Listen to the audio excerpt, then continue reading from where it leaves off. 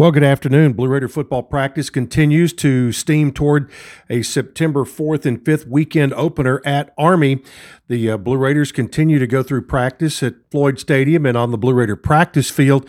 And while that's going on, more preseason awards are coming out. Seniors Reed Blankenship and Robert Jones have been selected to the 2021 Reese's Senior Bowl Top 250 list, which was announced earlier today. The Reese's Senior Bowl, played in Mobile, is the nation's most prestigious college all-star game, serving annually as the first step of the NFL draft process. A total of 93 players who participated have been drafted, including 40 in the first 3 rounds in each of the last 2 years and 10 first-round picks in 2019.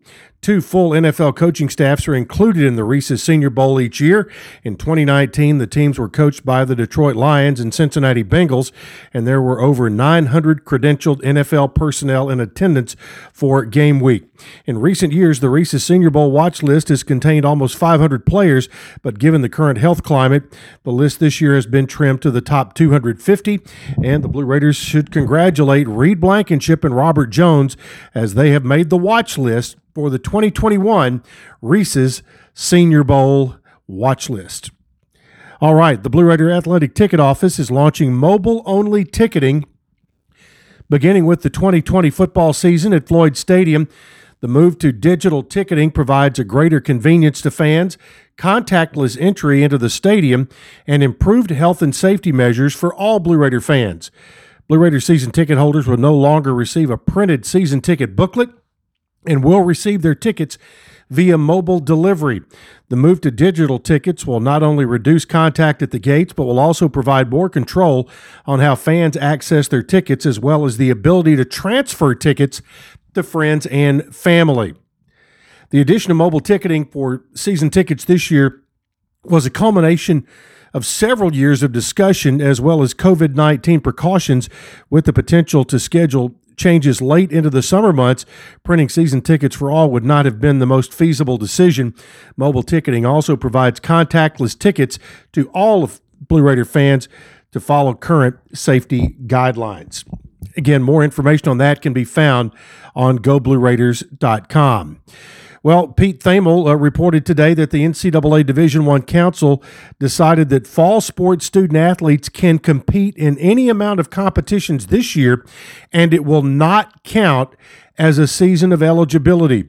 The sports that really, at middle, that makes a difference, that is soccer, volleyball, and cross country.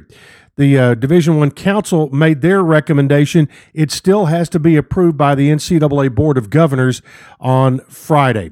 But again, at Middle Tennessee, it does affect soccer, volleyball, and cross country, as fall sports athletes, if it is approved by the Board of Governors tomorrow, will be able to compete as much as they can this year and still not have that go against any eligibility. Still waiting on Conference USA to see if they're going to reshuffle the football schedule for Conference USA. Everybody that had Old Dominion on their schedule now has only 7 conference games. Old Dominion recently decided to skip the 2020 season. There are now 13 Conference USA teams who are determined to play football this fall. Of course, that includes the Blue Raiders. We will learn more, hopefully very soon, on what Conference USA plans to do with the 8 conference games, and in particular those who have lost a game to Old Dominion, and that was scheduled to be the Blue Raiders conference opener on September 26th. All right, that's it for Thursday. We'll have another update for you coming tomorrow.